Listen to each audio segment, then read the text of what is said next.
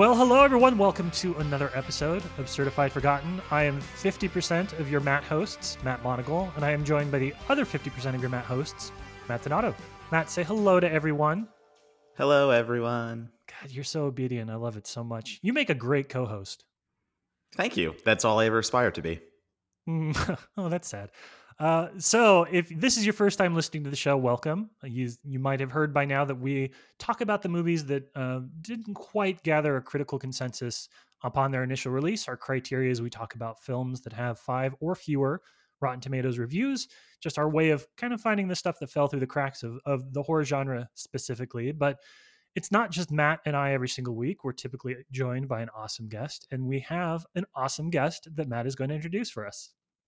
Yes, this week on the podcast, I wanted to bring on Anya Stanley, who you know on the internet as just a wealth of knowledge of all things horror. And personally, I think one of the better horror writers that we have in our generation right now. Puts me to shame all the time with her articles, and I love promoting them just for that reason. So, Anya, thank you for coming on the podcast and dropping down to our level for one time.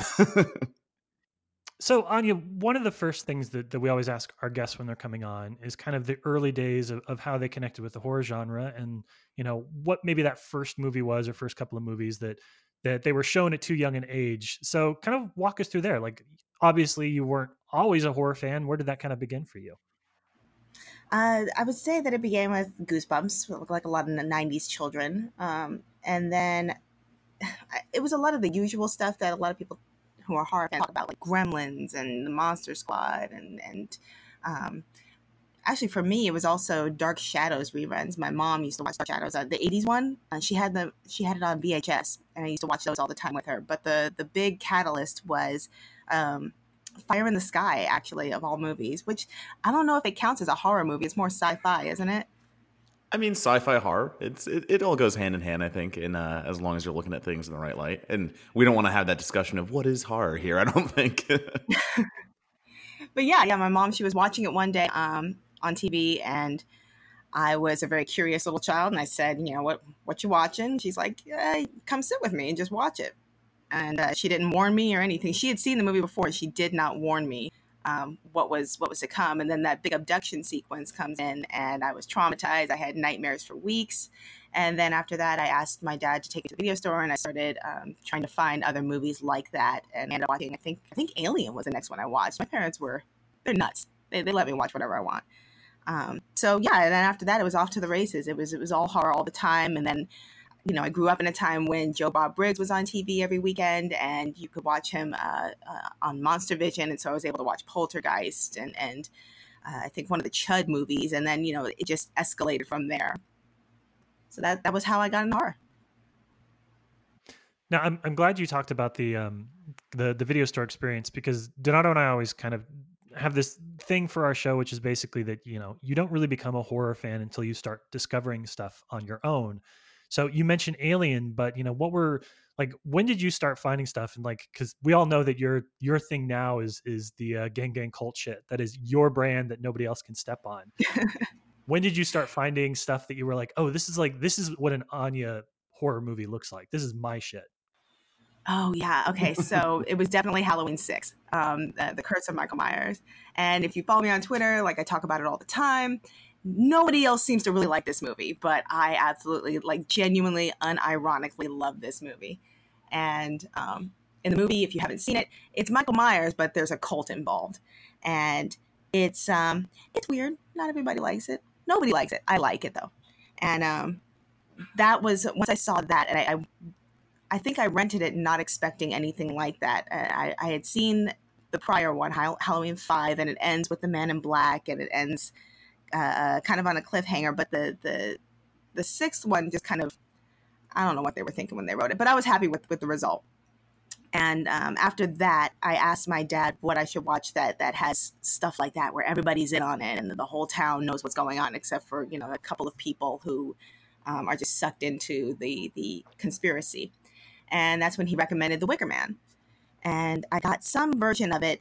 There's a lot of different versions of The Wicker Man that were floating around in video shops. And I got some wonky version that had several very important parts cut out of them. And so that was a really confusing experience, but I still really liked it. And it still had, the bombastic ending, with Homeboy being burned alive. So, and I really don't want to hear anybody complaining about spoilers. That movie came out in, what was that, 1970? When did Wicker Man come out?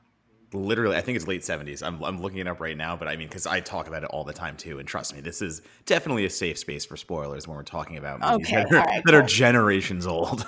It's almost like every month if I talk about a movie that came out like before 1980, someone's like, "Oh, thanks for the spoiler," and they're like genuinely mad at me, and so it's I don't have any sympathy for you at that point. Even the remake at this point is beyond spoiling. I mean, like literally, if we're talking about the remake, we're allowed to spoil that, and that was only how many years ago, so we're okay with that. And I'm glad that you're out there championing movies that you believe in, like Halloween 6, because we all have The Gallows. We all have that movie that we know no one likes, but if you're me, you're gonna go out there and go, yeah, The Gallows rules. You all wrong. So you got? Let's see. Go ahead. You got The Gallows, and then there's the Halloween 6. What Matt? What's your? Yeah. Monagle? What's yours? Yeah. Well, I mean, the one that I talk about the most is Black Coat's Daughter, but that's a good one. Everybody loves that. I was gonna say that's actually well liked. So what is what is your The Gallows? What is your Halloween 6? What is my movie that's you could make a case that it's not good that I love? Man, I don't know. I know that I got a lot of flack from a lot of people when I rather enjoyed The Intruder earlier this year, and I think it's going to hold up pretty well over the test of time. There you go. That's definitely one of them. But yeah, I'll have to think about that a little bit more because I'm usually decidedly middle of the road when it comes to. There are more movies that everybody loves that I don't like than there are movies that most people don't like that I love. I mean, you're a mainstream apologist too. You're Mr. Like, if it's like a mid-level mainstream blockbuster and it's coming out in theaters and no one likes it, like you're guaranteed to like it. I am Mr. 3 out of 5 stars. Like, yeah, exactly. Yeah, you're Mr. That was a movie. Yeah, I was like, that was fine. There were some good performances. What did you want? This isn't art. This is Summer at the Regal. This isn't art. Well, you know what I mean. Well, I want to ask you too, Anya, because one of the things that's really cool about following you on Twitter, other than like the greatest writer of the generation thing, yada yada, is you've been really open about kind of your oldest son and his relationship to horror. And when we talk about the movie in a minute, he's kind of at the same age as the lead character in this, so I'm sure you'll have some interesting insights there. But as a parent who is trying to figure out what's appropriate, what's not appropriate, and every kid being different, finding that sliding scale for him, what's it been like kind of growing his relationship with the genre and allowing him to find stuff that he likes? At first I was actually uncomfortable with him being so into horror. He had started watching, I think it was the Friday the 13th movies, and he kept going back and replaying certain kill scenes over and over and over again. And at first I was like, should I intervene? Is this a red flag? Is he going to start like torturing animals soon? And then at one point he turned to me and said, "Oh, I think I figured out how they did it, Mom." He had replayed the scenes over and over again in order to figure out how the effect was done. And so once I figured out that it was all about the effects and just pulling back the curtain, that was when I started getting him like liquid latex and theatrical blood and stuff like that. And that's primarily what he watches the gory horror movies for. So with that in mind, that's when I allowed him to watch some of the gorier 80s stuff like The Burning and My Bloody Valentine, just because he seems to fully be aware that it's all smoke and mirrors, that it's all illusions, and that there's a difference between fantasy and reality. And once he established that, I was okay with letting him see, decapitations every once in a while. And I mean, that's which makes it Mom of the Year. Exactly right. And I mean, that's such a mature take, like, from a kid that age too, to like watch a horror movie and that's the first thing that he's looking at, like dissecting the filmmaking and things of that nature. Like, I'm so impressed whenever I see your Twitter or Instagram and he's out there doing the practical effects himself and working with all the latex and stuff like that. It's so much fun to watch, and it's like it blows my mind. I'm like, I don't even know how they're doing it, and this kid's already figured it out and he's replicating it. Yeah, he's always been that kind of kid. Even before horror came along, he was into magic shows and was always trying to figure out how the magician pulled off whatever illusion they pulled off. So he seems to very much be like a man behind the curtain kind of guy, rather than just taking in the effect. He wants to know how it's done, and then he wants to do it himself. Which has led to some very fun times at our house where he'll pretend to be grievously injured, or he'll frighten his brother who's 5 and does not like horror at all. So yeah, that can be kind of a double-edged sword. The absolute power can corrupt, absolutely. But yeah, he with that, we've learned that he's even got tastes within horror. He likes ghost stories, and he likes the more cerebral stuff. I don't know if I'd call Saw cerebral, but he likes he likes the stuff where there's some kind of contraption used in order to. It can't just be a regular knife plunging into the chest kill. He likes something Right. that's a little more elaborate. So the Saw movies are great. He hasn't seen any of the Collector movies yet. Oh my That's God, up yeah. The next. Yeah. collection alone is just Um, yeah.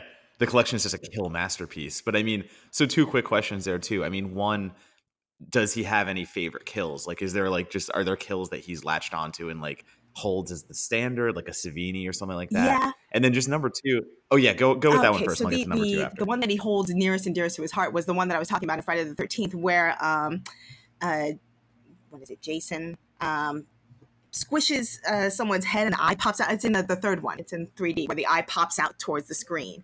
And he figured out that, oh, they put it on like on a fishing line and pulled it towards the screen. I could see it. If you pause it right here, you can see, where the fishing line is.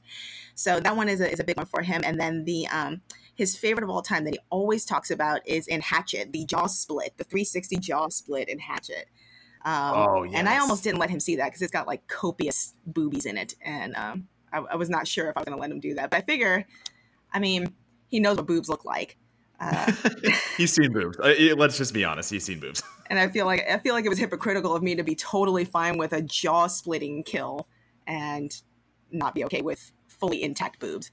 So yeah. So I let him watch it, and he doesn't own it, but he has watched it anytime it's streaming anywhere. So it's my parental obligation now to let him know if it's streaming somewhere, if Shudder picks it up, or Netflix, or Hulu or whatever, so that he can watch it again. One of these days, I just got to buy the movie for him. I was gonna say, yeah, just save yourself the money of the streaming services and buy the movie already. Exactly. But I mean, no, I mean Hatchet's a great one too because you have John Carl Buechler. I mean, again, if your kid is a budding, special effects artist, you need to see something by Buechler. And I mean, that's holy crap, that stuff is so good. I love Hatchet to this day for those kills. That the 360 you just explained, the cut is so seamless when it goes around that you don't notice like the body of the actor being switched out for the actual corpse. And He couldn't figure that out either. He had to go look it up. Yeah. Literally, like the cut is so seamless and you're just watching going like, I don't even know, like it's full view. How did they swap the body out? But yeah, that is such a nasty rip, or, even the arms getting ripped off. Every kill in that is so vicious. But so then this leads into my other question though for you. I was going to say, what is that line that you've drawn so far? Like, is there he can watch anything at this point? Or do you have a line where it's like, well, maybe too much nudity, too much sexuality or something like that? Is that where the maturity level stops? When it comes to the nudity and sexuality, I take it on like a case by case basis. So like if we're watching, I think it was Jason Goes to Hell, with like, there's like a 4-minute sex scene in a tent. Like we just skip over that particular part.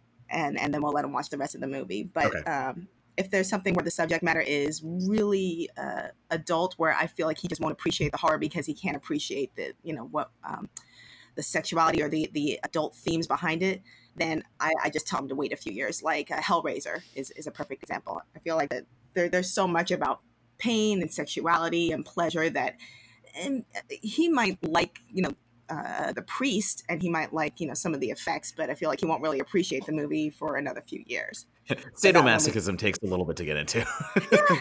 There's an age range for that. So yeah, and there's definitely a line. Like I'm not going to show him We Are the Flesh anytime soon, but I'm cool with. Oh really? Yeah, No. I took him to see Ready or Not. I took him to see Crawl, and summer horror is pretty safe for the most part.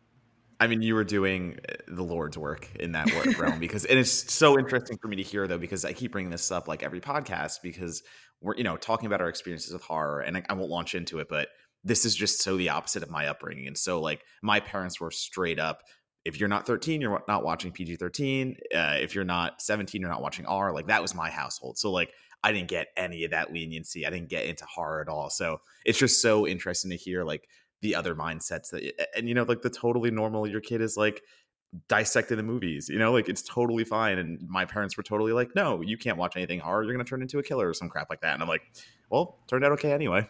Yeah, he was kind of a guinea pig for that experiment.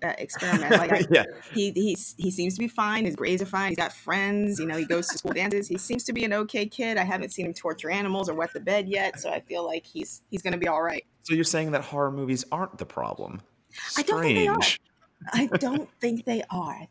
I think we're all going to be all right. And I think that if you're a horror fan, if you turn out to be a killer, the fact that there's a copy of Child's Play 3 lying around in your bedroom is not like an indicator that what happened was always going to happen, you know? Yeah. And again, the conversation keeps coming up and it keeps coming into, you know, politics and stuff like that. Horror movies just, you know, hey, let's just blame horror movies because that's an easy scapegoat. And it's just like, man, how many times do we have to have this conversation? Right. It's so like, cyclical. It's just so mindless. All the time. We were just going to bounce between horror films, video games, and Marilyn Manson. It's all three. Well, as an entire generation of horror fans keeps an eye on your son because he's like patient zero for everybody being like, see? My last question for you then before we talk about the movie itself is, you know, the discovery element now, because you travel a lot for festivals, you're involved in the jury on a few of them as well. You know, you have a pipeline, I think, of new and independent horror that kind of like rivals anybody out there. But where are you finding stuff? Like where do you find your best recommendations are coming from? People, studios, festival organizers, stuff like that? It's between festival organizers. Sometimes it's just going to Shudder and just seeing what's there. And then the biggest pipeline for me is Twitter. I just read other people's tweets and just see what they recommend, because despite growing up with horror, a lot of it was very mainstream stuff. And I have so many blind spots and so many sequels that I hadn't seen. And a lot of the people that I follow worked in these video stores and continue to work in video stores. And they're able to recommend so many things that I didn't even know existed until like the last 5 years of my life. So yeah, it tends to be just word of mouth from Twitter. Well, the video store crowd is still making themselves useful. All these years later, video stores have died, but video store employees are forever. That was a bleak note to end on. But hey, let's talk about... I was like, you want to be a little happier? I know. Well, we're going to talk about a movie that has a video store in it. So I think that feels like not the worst transition I've ever done in my life. So we're going to talk about Found, which is a 2012 film by Scott Shermer. And it is sort of a very, very low budget, kind of super low budget version of We Need to Talk About Kevin, if that's a good reference point for you. It's about a 12-year-old boy kind of growing up in Everytown, USA, named Marty. He is obsessed with horror films. He is obsessed with graphic novels and comics, and kind of has a morbid curiosity streak that runs through him. And one day, a few weeks ago, he found, while he was kind of going in his older brother Steve's room and looking through his belongings like younger brothers do, he discovered that Steve had a head in a bowling ball bag, and has learned over weeks of checking and finding new heads in there that his older brother Steve is the serial killer. So Found is kind of an intersection of a coming of age film about how you deal with family and the influence of older brothers. It's got a little bit of like that Stephen King-esque vibe to it in that regard. And then it also has some of the weirdest and most out there sequences I've seen in a horror film in the last decade. I'm forbidding us to talk about Headless until the moment is right to talk about Headless, so we won't talk about that quite yet. But let's start with the initial impressions. And I know that Donato and I had seen this actually again at the New York City Horror Film Festival years and years and years ago. So Anya, let's start with kind of big picture impressions from you. Overall, I liked it. It was a cool movie. Scott Shermer was an unfamiliar name for me, so I had to look him up, and his other directing credits were filled with titles that I didn't recognize, and they didn't sound as serious as Found, like Plain Face and The Bad Man and Harvest Lake. So I wasn't familiar with any of his other work, and I had nothing to go on when I was going into this except for Donato saying, "Oh, I think this would be up your alley," because it's got a messed up kid who likes horror in it.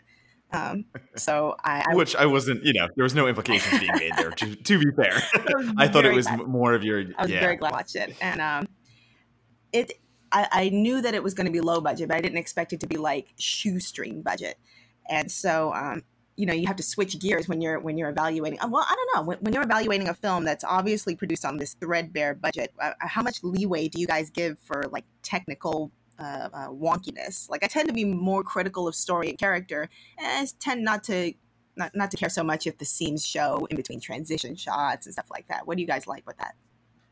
I mean, I'll say that like I rate those kind of movies because, like you just said, it's shoestring. I mean, I would even say this is micro budget. They have no money to work with, but they're actually going into like a slasher realm with the Mhm. effects in some points. Matt, you've mentioned Headless, and we'll talk about Headless soon, which is a fake film within the film.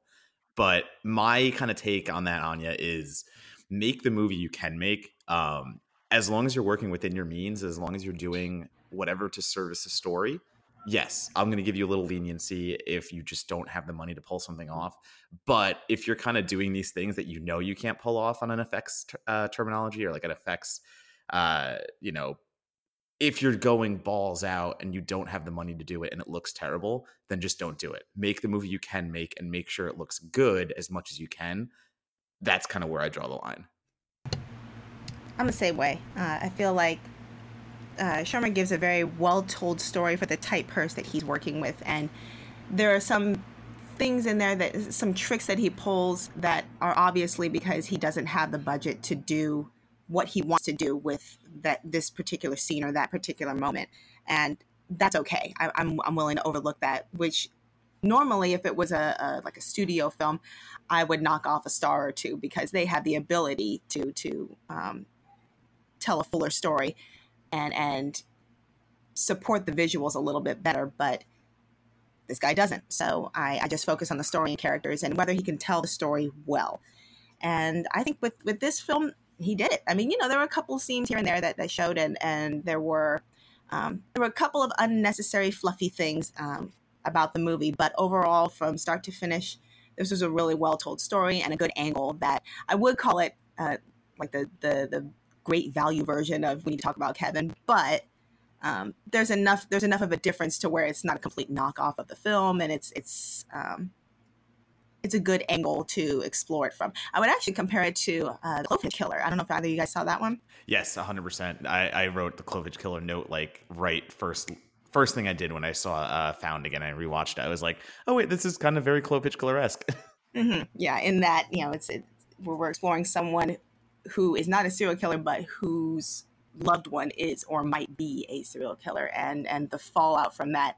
It's a really interesting exploration of growth, sort of like a coming of age, but it's different from an exploration of masculinity like we've seen with Super Dark Times or even Juice. This one is more like, with the Cloverfield Killer, the boy whose name is Tyler, I think, in the movie, all of his moral and ethical development is contingent upon and in reaction to his discoveries about his father. And in Found, Marty has some of the same catalysts. Most of his identity revolves around his brother and what he's done, with some heavier environmental factors thrown in. He's bullied a lot more. So I feel like it's an angle that's not explored very often. And the only other example I can think of it is Cloverfield Killer. It's kind of less nature versus nurture and more of an exploration of this particular person and how much the bond between him and his brother influences his growth as a person.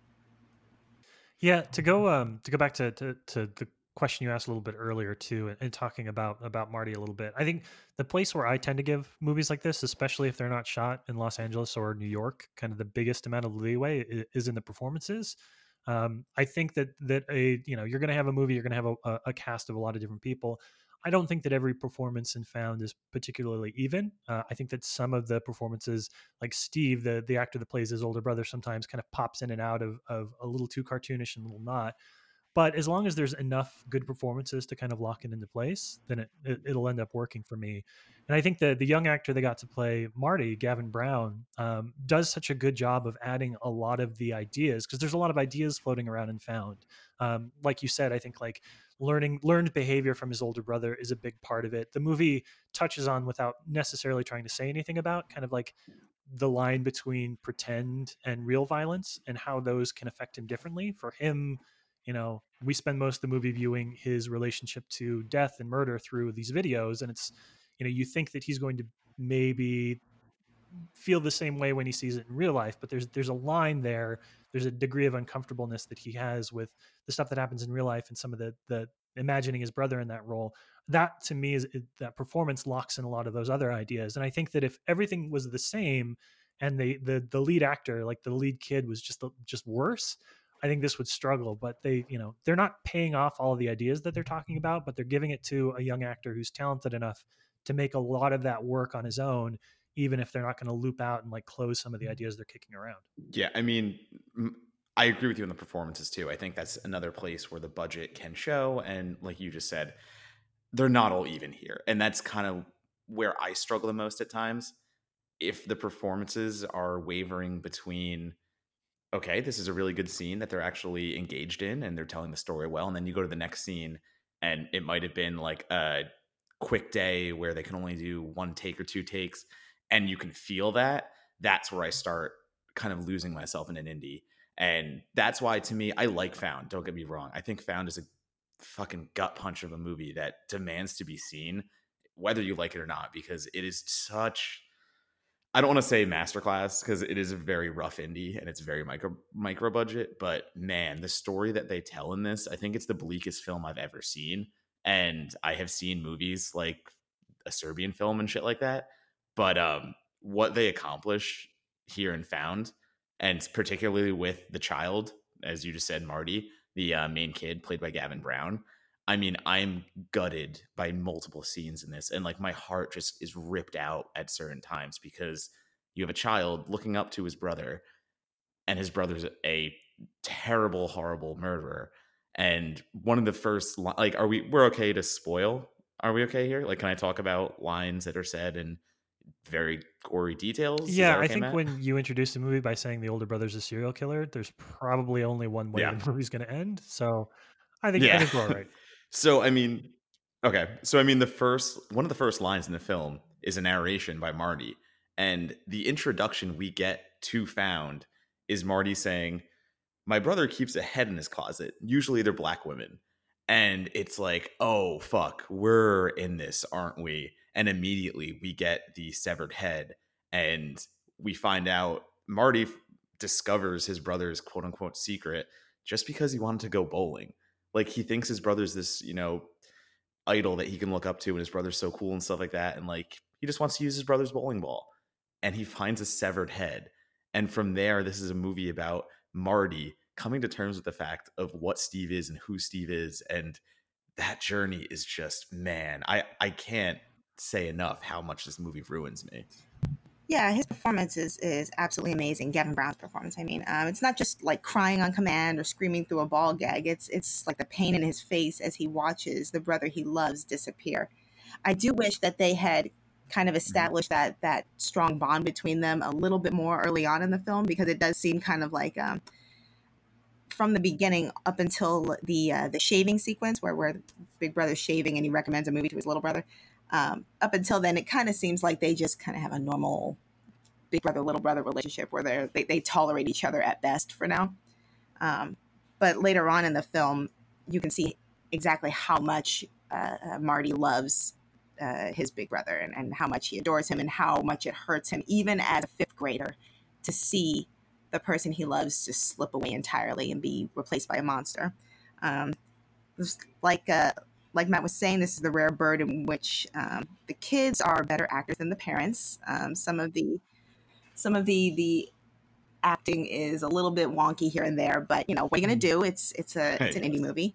But the characters themselves are absolutely amazing, and I think that Marty is so emotive, in fact, that the script is strong enough that the voiceover narration is actually unnecessary. I don't think it's necessary at all in the movie.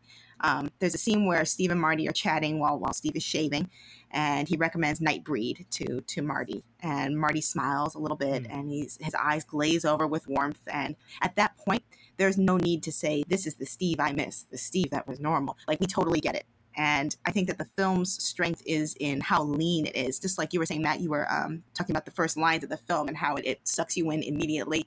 There's no fluff. There's nothing extra about how the film starts you off. You're dropped in right away.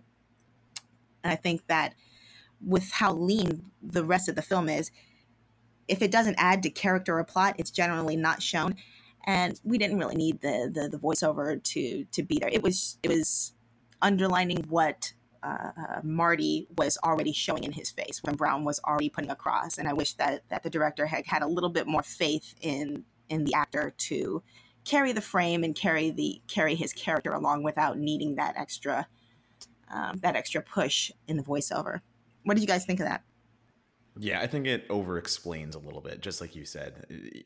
You're already getting everything on the screen, and I'm a very big proponent of, you don't have to coddle the audience and you don't have to spell everything out completely.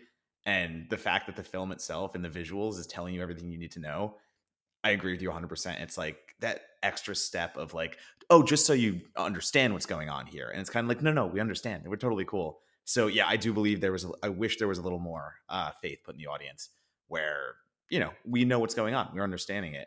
And yeah, I'm glad you brought up the parents, because I did have a note of just, okay, the kids, I like the relationship. I like what's going on there. And I like the story they're telling. We didn't really need some of the parent stuff.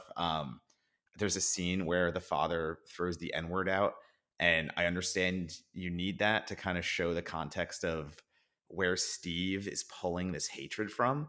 I mean, you have parents that are also not great people, or, sorry, the father, I'll single out as the person who is, he's a hateful person as well. He's throwing around racial slurs. And that's where Steve is, that first line of the film, going back to it, they're usually black women. Yeah, there's a lot to dissect in this movie. And that line alone, with the father being, a racist, unfortunately, we understand where Steve's getting his hobby, I guess we'll call it, from. We understand where his beliefs are coming from. And I didn't really like it at all times. I feel like it distracted. I'm talking about the parents specifically. I feel like that line of the N word is just a little bit too much of a punch of like, okay, we get he's a bad person. I don't know. What are your thoughts on using that as a trope? I think that it can be a little heavy-handed at this point in time. I don't know, because we live in a time where maybe 10 years or so ago, you would only really be considered racist if you dropped the N-word. But we live in a time now where racism is so much more insidious that you don't need that hammer drop. We're fully aware of systemic issues where microaggressions is now a term in the cultural consciousness. We don't really have to have that hard R at the end of the word to really know that someone is a racist. And at this point, to me, I felt the same way that you did, Matt, where it seems a little bit unnecessary and superfluous, or maybe like the easy answer. That might be the better way to put it. It's just the easy way of saying this guy's a bad guy. And I feel like that the film could have been a little bit more clever, and it had the ability to, because they were so clever with how Marty took in all of that information and how Steve put that information across. Like it was discordant with how the father was just like such a hammer drop. It was more of not a hammer drop, a sledgehammer of racism, as opposed to this kind of almost like they were slowly steeped in a brew of racism. Whereas the father was just kind of like, he was like a good old boy out of nowhere. Yeah, and I think it's a good point with the timing too, because this movie was made in 2012. And it's not that far off, obviously, but it just kind of goes to show how much things have changed even from 2012. To go back to what you said about, we don't need that word anymore to know that those kind of feelings are being felt in the father.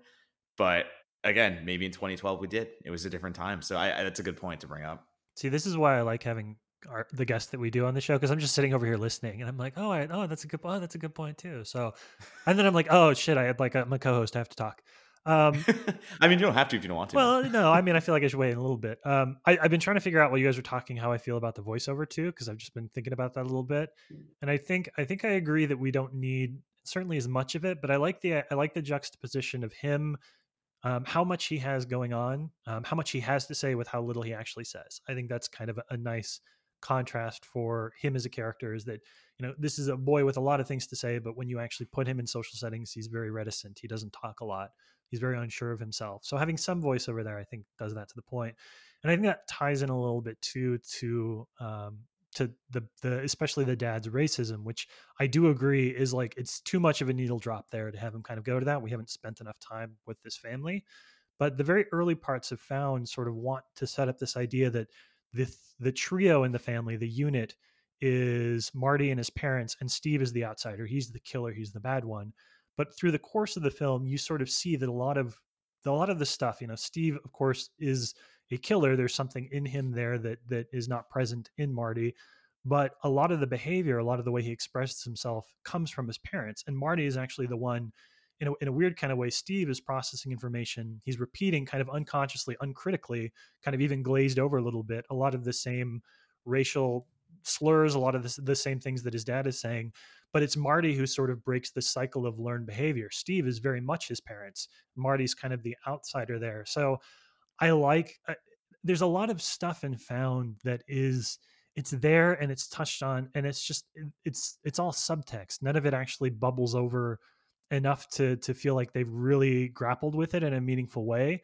But there's a lot of the right ideas present, which I think separates this a little bit. Is like they're not answering the questions they're asking.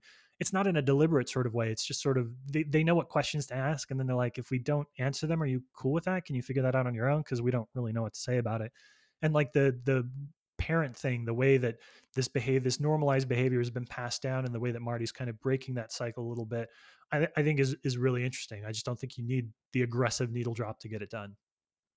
Yeah, and I think playing off that a little bit as well, I do like the fact that Found is about two ways that we can react to our families, and two ways that we can react to our upbringing and normalization, as you just said it. You have Steve, who becomes exactly who his parents are in a way. He just absorbs their hatred from the father, and he absorbs kind of what's going on around him, and he's exactly a product of what is around him. And then you have Marty, who proves that we can escape this normalization. We can go against what we're seeing, and we can recognize that as incorrect, and we can recognize that as something that needs to change. And Marty becomes the person that he doesn't, that Steve isn't. He's able to look at this and go, wow, I'm in a scenario that I can, change myself, and I can be the better of what is around me. So I do like the fact that it's both about falling into the normalization and how to defeat it and how to break out of it. And it's a really interesting thing that you see with a lot of people today. It bears relevance today with people in the real world, talking about when someone goes to a bar and shoots everybody there, and then it's inevitably some white guy who looks like Steve, basically, and the news will cover it, and they'll say he was mentally disturbed. He grew up with a really hard life. He was abused as a child. And then there's a slew of comments from people saying, wait, I have this mental illness. I had a very bad childhood. I was abused, and yet I didn't kill anybody. And so, and my father is actually someone very similar to that, where he grew up in a viciously racist household. His dad was basically, his stepfather was basically Archie Bunker in All in the Family, without being funny. Like he was like a serious version of that. And somehow my dad grew up out of it and broke that cycle of violence and hatred. And he married outside of his race, and he ended up just not being a racist, hateful person, and not being an angry person. And it's fully possible. And there are so many walking, talking examples of the ability and the desire to break out of the cycle of violence, despite having an absolutely awful bringing that can to quote the end of the film, that can really mess up a person. It's amazing how disturbing a film Found is.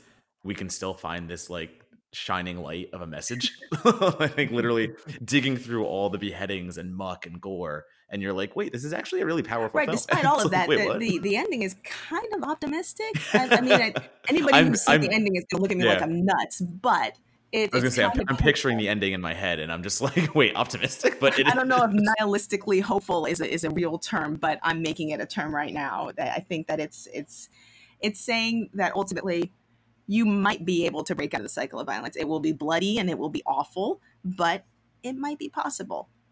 I think nihilistically optimistic is my new Twitter bio. I mean, I feel like that describes every single Gaspar Noé film that I've ever seen. Nihilistic optimistic. That works for me.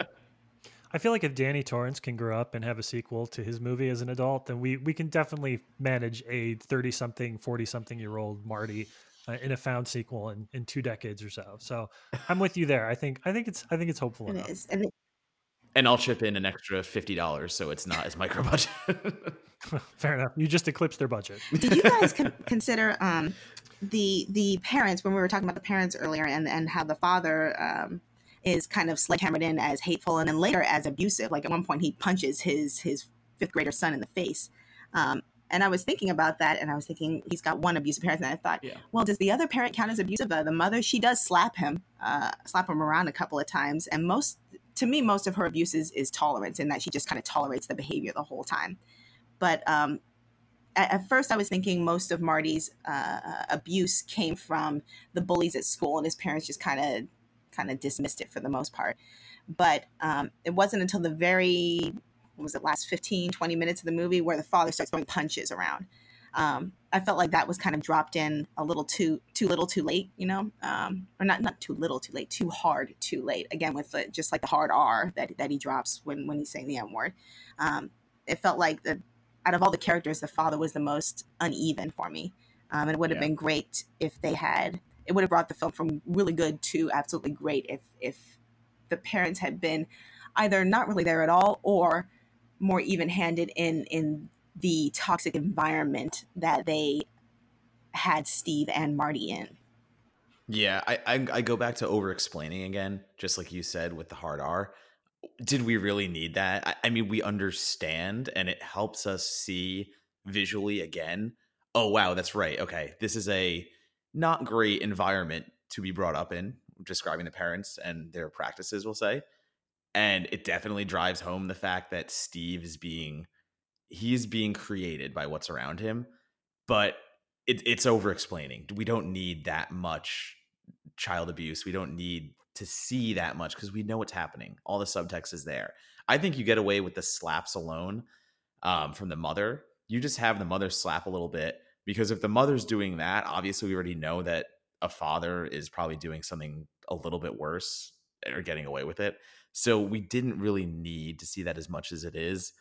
And I do agree. Uneven is the word that you keep saying, and uneven is perfect, because the father is either sitting there, all American dad, just eating dinner, having conversations that are kind of like, okay, he's not the greatest person, and then you just launch into like him beating his children. It's like, oh, okay, we're just gonna dive right in here and just make sure this guy's a shitbag. Yeah, I think about it a little bit too. Like I think the point that they're trying to make with this is the idea that this is going on, or could be going on in a lot of households in America. Domestic abuse is usually something you don't kind of see on the outside, and I think that's what adds credence to the end when Steve says, like this is like I'm doing this for you, I'm breaking the cycle.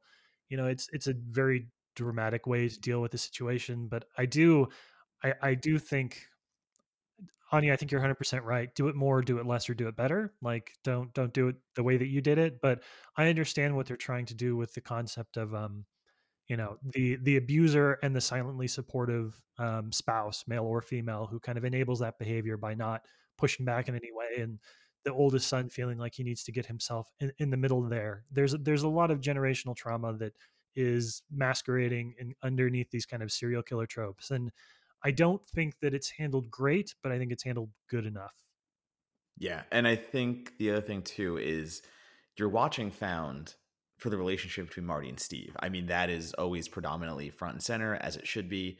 You're watching Found because a brother is coming to terms with his other brother's serial killing habits, and how, this young child, we get into his mind, and we get in there, and how that's being either corrupted or how he's getting away from what's happening.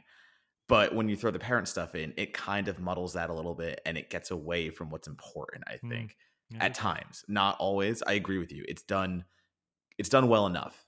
It could have been done a little better, and that would have launched it like another rung up for me, found the film and like where you might rank it. But there are times where it feels a little heavy-handed, a little over-explained, and it just muddles what's going on a little bit too much. it would have been interesting to see if they could have done like a Peanuts parents kind of thing, where like you only ever see the fragments of the adults in the background, but never actually the adults themselves. I think that the you brought up a good point that one of the that you're watching found for the relationship between the brothers, and that the parents are kind of they're there, and they're a factor certainly, but not a very heavy one. And so when you I've been trying this entire recording to not mention we need to talk about Kevin, but I'm going to finally do it. Um, that one is entirely about the killer's relationship with his parents, specifically with his mother, and that one is less about um, the toxic environment that corrupted him, and it's more about the warning signs that they allowed to fester, how they enabled him to get to the point that he got to. Um, and so I think that those are two really good films to watch back to back, more so than The Clove Hitch Killer and Found. I think that it's if you want to watch studies in how someone gets to where they are, and how someone reaches a breaking point or doesn't. Um, Found and We Need to Talk About Kevin are two really good. It would make a great double feature. And Anya, I'm actually really glad that you mentioned that because I had never seen We Need to Talk About Kevin. And when I sat down to watch Found, I was like, this is going to come up. I got to do it. So immediately after finishing Found, I watched We Need to Talk About Kevin. So I did the double feature, and it's a lot emotionally, but it's really good. That is a good way to do those two movies in that order, I think, too. And how did you feel about We Need to Talk About Kevin, about the relationship between what's his name, Kid, and his parents, Ezra Miller and his parents? That to me is a best of the decade kind of movie. It was so good. I'm glad I finally caught it. But it does, like, it's definitely one of those things where you're like, you're playing in the same pool, but Jesus, you're in the deep end. Found is good. It's in the 3-feeder, but you're like 12 feet and under. You're holding your breath. It's a beautiful study of character. It's entirely character, and I love it. It's less about what happened and more about who did it, who it happened to, and what the fallout was of that. I really enjoyed that kind of story because the story just kind of blossoms from there, from that core. And actually, I feel like Found is something very similar. There's not much actual plot that goes on up until the third act. It's just more of an observational piece. You're watching this butterfly struggle to get out of the glass jar, I think. So I think. I want to. No, I have two questions I want us to talk about, and I don't want to ruin the opportunity to talk about Headless. So I was going to launch into. I'm like, we need to talk about how this film deals with the media at this point, though, because the media, I mean more of film and horror films and how they are consumed and the effect they might have. Because we keep talking and dancing around Headless, but that's a huge part of the movie. So yeah, Matt, go with what you were going to say. My questions were going to be these two. So this is perfect. I was going to say, one, this is like we see a lot of independent horror films, a lot of smaller horror films that have a relationship. They're very intertextual and talking about other horror movies. So I was curious, especially knowing that the two of you are way better versed than I am, 70s and 80s horror in particular. I was curious about how you felt that the movie was it too much? Was it too little? Was it too self-referential? What did you think about that? And then let's talk about Headless. It is the 8-minute, I took out my phone, I fucking timed it, the 8-minute movie within a movie that has, even by career horror standards, some pretty graphic shit. Talk to me about all that. The two of you go, talk about horror movies and talk about Headless. I'm going to start just because, number one, I love this film for the fact that it has a poster for Wild Zero in the background at one point, which is this crazy Asian exploitation zombie flick that I can't even begin to describe on this podcast because I just want you to go out, watch Wild Zero. It's amazing. But you can tell Found is a movie created by someone who really loves the genre and understands the genre because all those little additives and details and going into the video store and there's actual, a popcorn poster and things of this nature. It definitely brings more to Found in the sense that it's being crafted by someone who understands what they're talking about. And I like the film a little more for that. This isn't somebody random taking their take on what horror movies might or might not do to people's minds and things of that nature. This is someone who definitely has an opinion on horror films and what they might mean and is here to kind of say, yeah, it just dives right into it. And I don't think it's too self-referential. I don't think there's too much of that going on. I think this is one of the film's strengths, and it plays the horror film canon right into Found's overall thematic elements.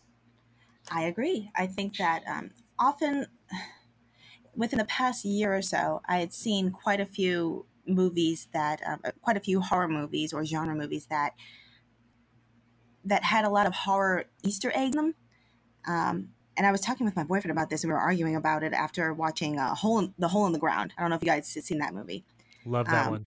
but there are quite a few between that movie and another movie called Animas, I think. Is it a Spanish movie? Yeah, on Netflix, right? Yes. And Yes. there Yep. were several references to The Shining and things of that nature, and horror classics, Rosemary's Baby, and things like that.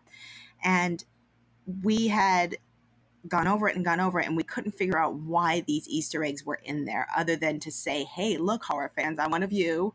You know, this is cool, isn't it? Come on, I've seen The Shining. You've seen The Shining. Don't you love this movie?" And that was something that we had agreed that is just, it takes away from the movie, and it's kind of, it seems pandering to a point. And this movie didn't do that. And what I appreciated was that every bit of horror trivia or horror references that was dropped into the movie had intent and purpose added to it. There was a reason why it was in there, and it was all it was all to support one of the larger themes of the movie, which was, you know, the media and the way that horror is represented, and how we may or may not take in horror, and whether or not it desensitizes us.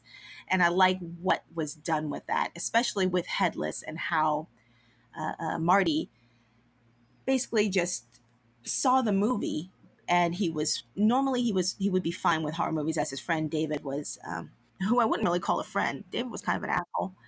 Um, Dave was a yes, dick. he was a total jerk. Yeah.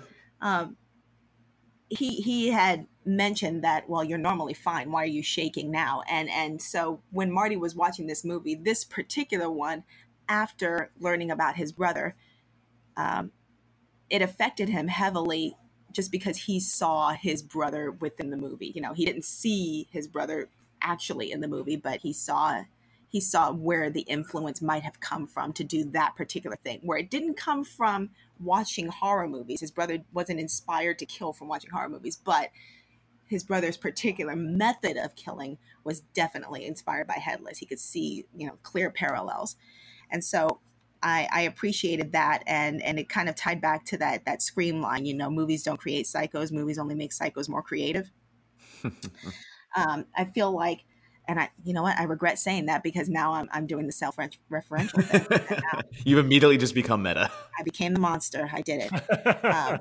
But yeah, I feel like this movie could have easily fallen into that trap of just name dropping every horror movie they could think of, and trying to score points that way, but they didn't. They applied everything with purpose. There was a reason for recommending Nightbreed. There was a reason for the movie posters that were on the wall, and I appreciated that much of it. Yeah, and I think the context that you mentioned right there is so important, where Marty is shaken by this film Headless. And Matt, as you've said, Headless is fucking outrageously gory, and it is so disturbing to the sense that one of the kills is literally this masked murderer who, you know, Marty is seeing as Steve, beheading someone, gouging out an eyeball, and then we even get some skull fucking, because that's how fucked up Headless is. And that is the egregious European exploitation that they're trying to create, and they're just trying to go so over the top. And I mean, quite frankly, this is a movie, Headless is a movie I would probably end up watching at midnight or something like that, like with friends, just to be like, fuck, we have to see what this thing is, and we have to, like, you know, have a few beers and probably have a few laughs over it. But then you see it through Marty's eyes, and you see it through the fact that this is a child who knows his brother is committing these acts in real life, and the movie becomes real. It's no longer just a movie. The movie becomes real because it's happening. And he throws up, doesn't he? Does he get sick? If I'm remembering it correctly. No, his friend gets Oh, sick, right. but That's he right. Sorry. he basically turns really pale and is like Yeah. shaking, and Right. So he is so visually stunned by this film, and he is so taken aback and just thrown into the darkest, deepest reaches in his mind, really, because he knows what is happening is now reality. And that context, again, is so important to say that, like, no, horror movies are fake. Reality is something completely different. And you can easily make that context call just by, going out into the world. Like, there's the influence is not from the horror movie. As Anya already said with one of the best quotes that she could, it just makes killers more creative, but it's not the one like starting the killing. It's not the one doing all this. So I think that context is so important, and it really Found is a film that has so much to say on this topic and so much to say on horror films and what they quote unquote do to people, and frankly what they don't. And the way it shows it might be too much for some. It might be too bleak, and it definitely is the guttiest of punches I've seen in quite some time. But it's fucking important. It's important to watch this and to realize that and to be like, yeah, they know what they're talking about. This should come as no surprise to my esteemed colleague Matt Donato that scene is way too much for me, and it makes me feel super uncomfortable throughout. Yeah. Shout out to the sound design on the skull fucking sequence of Headless. Oh my god, yeah. That was well, and then shout out to the Clockwork Creature Company, because I had to look up who did the effects on this, and I don't know what else they've done, but Clockwork Creature Company, like, holy shit, you ruined my day. I mean, I will put that out there 100%. And even just when Marty finds the Headless cover, and he finds like the cassette holder, and there's a piece of paper in there that Steve has written. He has timed out all the kills. He has all the details down. And yes, obviously he has a checklist that he's going through and that he's going to commit in reality. Like, that alone, I was like, oh, fuck. Like, that hit me right in the head. I was just like, man, Matt, yes, I understand why it's too much for you, because it was even almost too much for me. And you know how fucked up the shit I watch is. I mean, sorry for just being vulgar and saying that, but like, I don't know how else to say it. I watched some fucked up shit, and Found is easily atop the list. I think that for me and my Headless is the goriest film within a film that I've seen. I can't think of anything else that's nastier than Headless in particular. Yeah, I would throw maybe Cinderella has a scene in detention that's pretty effing gory, but no, nothing else comes to mind. I mean, Headless, they give just as much attention to, because it's such a focal part of Found, that they really make a exploitation horror flick. This is something incredibly cheesy from the 70s. Obviously, it's not actually from the 70s, but in the context of the film, this is something incredibly cheesy, incredibly low budget, but incredibly affecting and incredibly gory. Yeah. In its time, it definitely would have been a video nasty. It would have been one of those films that would have been banned from publication and seized from the video stores. Absolutely. Cannibal Holocaust level, basically. I mean, it's Cannibal Holocaust just in a different light. Yeah, and I'm not sure I can go out and say that I can justify 8 minutes of this. Again, I timed it. Yeah. But I will say that I understand why it's important. I wouldn't want to lose it from the film. I'm glad that Found, knowing the producers, I guess, knowing what they had in the film, didn't try and cut it down for a wider release. It was released unrated and has never had a rating, as far as I know. I appreciate the fact that this is their way to show you the monster that is Steve without actually showing you the monster that is Steve. If his brother witnessed him doing these things in quote real life, it would change the dynamic of the film. So having him imagine these through the movie is totally essential to keep their relationship intact. And I guess the only thing I have to say about Headless is that I know through conversations through a lot of people and reading like what a lot of people have written about it, is that I firmly believe that the really serious horror hounds out there, the people that love the horror genre, do so out of a surfeit, not a deficit of empathy. And I think that that's what makes this particular scene pretty difficult for a lot of people to watch, is you're confronted with something that is not entertaining. And I think no matter how hardened you are to the monster, to this Matt Donato's credit, like, if you can watch this and get upset with it, then I think anybody can. And so I think they do a really good job of knowing that the point is that even the serious horror fans, the people who watched a lot of stuff, are going to take a beat and go, shit. I don't know if there's going to be more to that. Just shit. Yep. Nope. That is the proper reaction. I do agree with what you said earlier, too, that there's not a lot plot-wise going on until really, I'd say about 20 minutes left, 25 minutes left, and then everything kicks into gear where Steve is committing his final acts, and we've seen Headless, and everything's coming together. But before that, it's pretty much standard coming-of-age beats where, Marty's kind of bullied, and you see his transition from the meek child who is getting called names in the bathroom and stuff of that nature to the kid who fights back. And is that because of Steve's influence and what's happening at home and stuff like that? But it's all pretty, generic. It's all pretty by the books. But man, Act Three just absolutely goes for the full payoff. I just saw Ready or Not, and obviously I'm not going to spoil anything, but Ready or Not is also a film that promises what is delivered, and I say that in the best way. And Found is another film delivers what's promised. I said that backwards. My bad. But yeah, so it delivers as promised. And you look at Found, and Found is absolutely a film that delivers as promised, whether you like it or not. And it doesn't tone any of that down. And that is another one of the reasons why I respect it so much. There is nothing that's going to stop Scott Shermer from getting to where this film needs to go. And where it needs to go is someplace that is just, it's a road paved to hell. That's it. That's all it is. And you might not want to take it, but God damn it, that Act Three is just something. Well, before we do our wrap up, then usually we want to know if the film that we've discussed deserves to kind of stay or reemerge in the canon. Rotten Tomatoes has 5 reviews for Found currently. One of them is Donato's, of course, because that's what he does. How do the two of you feel about this movie? Does this deserve a wider audience, or are we kind of okay with where it exists on the fringes of the horror genre?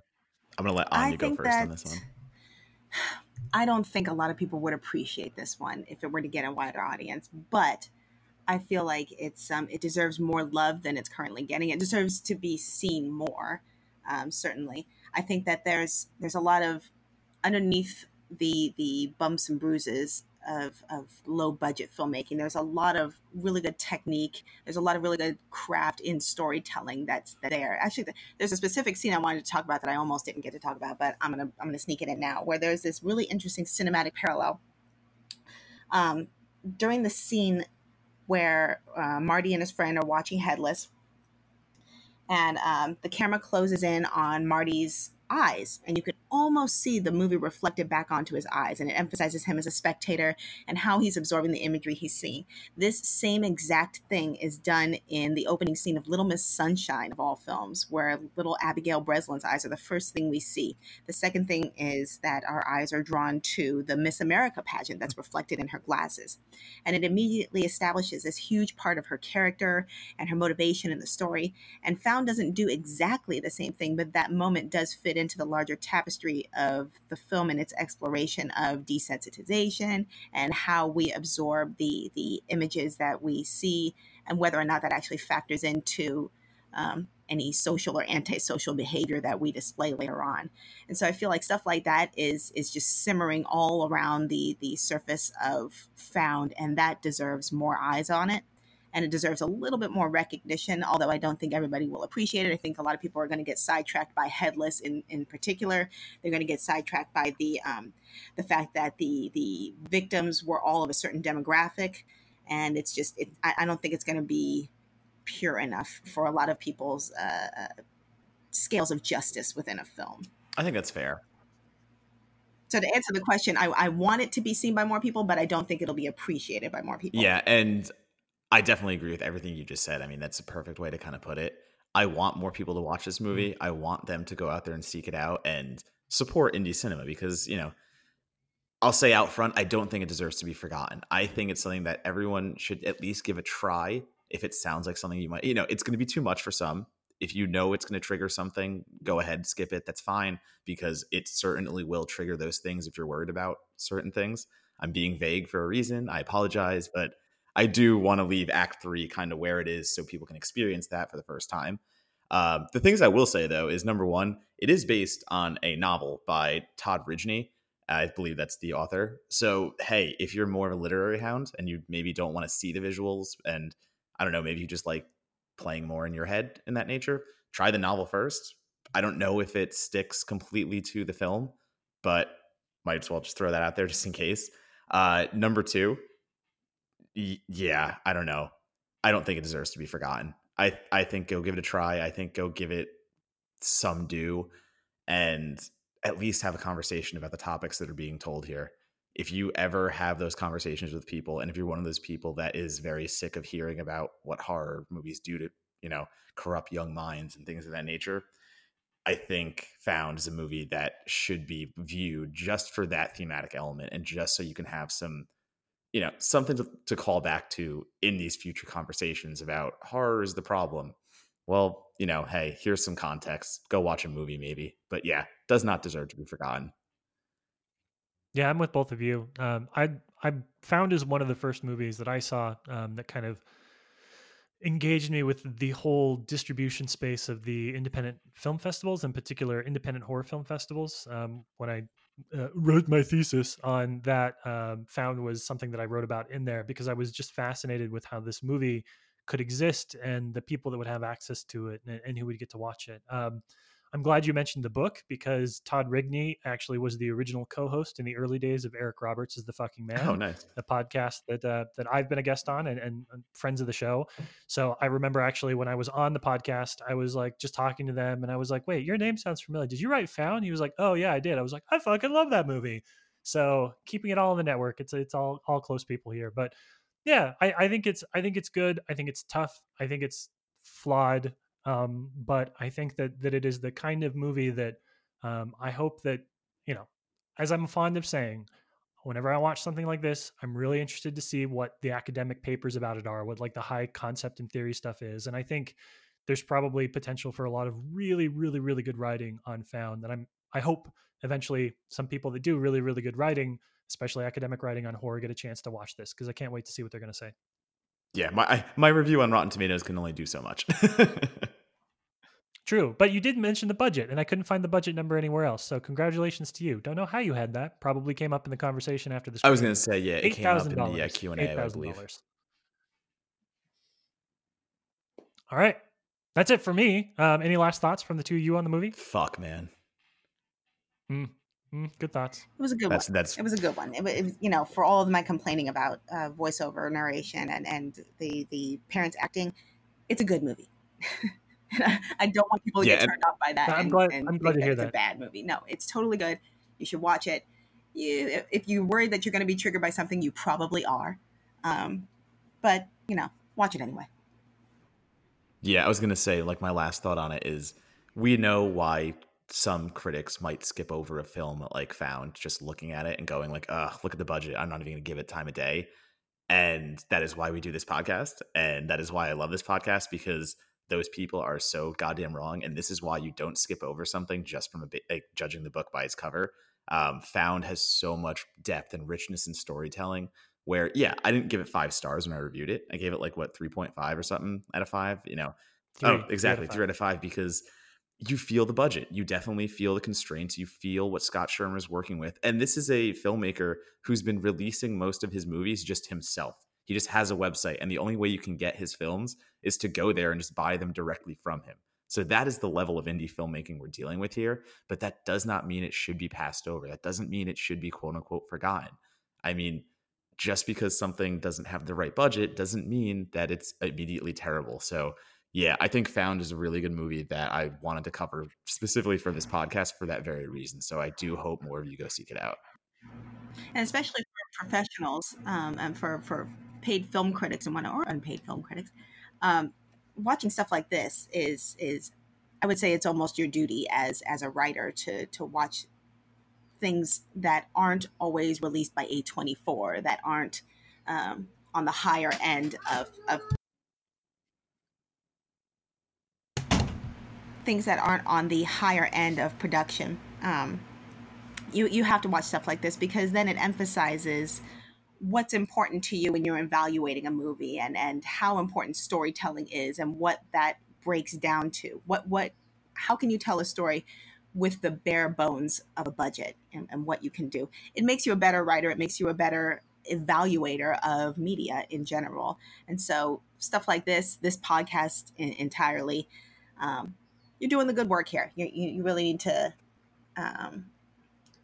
as a critic and as a consumer of media, you got to watch stuff like this in addition to your Paul Thomas Anderson fare. Not everything can be the master, Hey, it's not always fun reviewing like 120 horror movies a year. I'll be completely honest with y'all, because yes, those are the numbers I hit. Those are the amount of films that I seek out and find, and there are some bad ones. Do not get me wrong, but just as you've said before, why lessen your knowledge and why shortchange yourself as someone championing a genre? I would say I like to champion the horror genre, and that's what I do.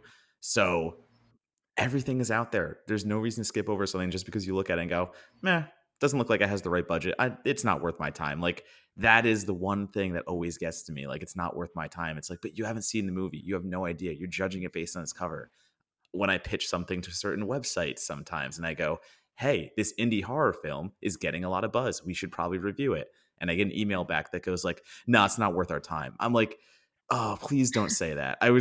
I get why you can't pay me to write about it, but if you're running a website and you're saying a film is not worth your time, then you're not running a website that's covering film for the right reasons. So yeah, that's my final take on the topic. I apologize for running over Mr. Monagle. I know we try to keep it 60 minutes, but we're going a little bit longer. But yeah, Found kind of pushed some of my buttons in that sense. And, just in the coverage that we get out of quote unquote top critics, not naming names, but I'm going to stop now before I get myself in trouble. Well, I will give a quick shout out to you, Matt Donato, because one of the challenges of a podcast like this is that we try and pick the movie for our guest and invite someone on, because the movies are sort of self-evident. There are 5 reviews or they don't, right? But Matt has sort of taken the point on pairing the right guest with the right movie, and I think this was a good one. I think, Anya, I feel like that you were the right person to watch Found, and I think that I don't think we would have had quite the same conversation with anybody else. So good on you, Matt. Good guest. Good on ya. Thank you. Puns. All right. So, Anya, if people want to see your writing, learn more about what your oldest son is doing in the world of horror, what are good places on social media to follow you? How do they find out what's going on in your world? To find out about, well, depends. If you want to actually read my work, I have a website, anyarights.com. That's ANYA rights.com. But if you want to hear me ramble about my son, if you want to hear me whine about how Halloween 6 and Dr. Giggles don't get enough love, then Twitter is the best place for that. And my handle is @bookishplinko, which is, bookish, like I love books, and Plinko, like the Price is Right game.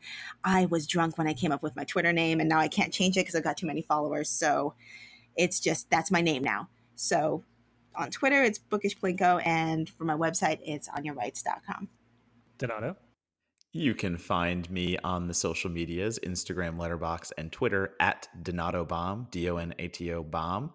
Or you can find my writing at places like Slash Film, Adam Insider, Flickering Myth, We Got This Covered, Bloody Disgusting, Dread Central, blah, blah, blah, blah, blah, blah, blah, all the places. Just follow me on social media and I will whore myself out and make sure that you see everything I write, because that's what I do. You can find me by just tweeting the words "The Black Coat's Daughter" and the app that I have that surfs the internet and I'll find you. That is what I'm trying to say. Find me on Twitter @labsplice, LABSPLICE. Letterboxd is something. I wasn't ready to talk about Letterboxd. I don't know that one. Instagram is, I don't remember that one either, but just stick with Twitter. I think that's probably the best one for now. All right. Anya, thank you so much for being our guest today. Donato, thank you so much for being our co-host today. Thank you, Matt Monagle, for just being a great, just keeping the conversation going. I'm feeling you, Matt. Thanks. We'll hope to invite you back soon and have you on for another disastrous coming of age movie. Thank you. I look forward to it.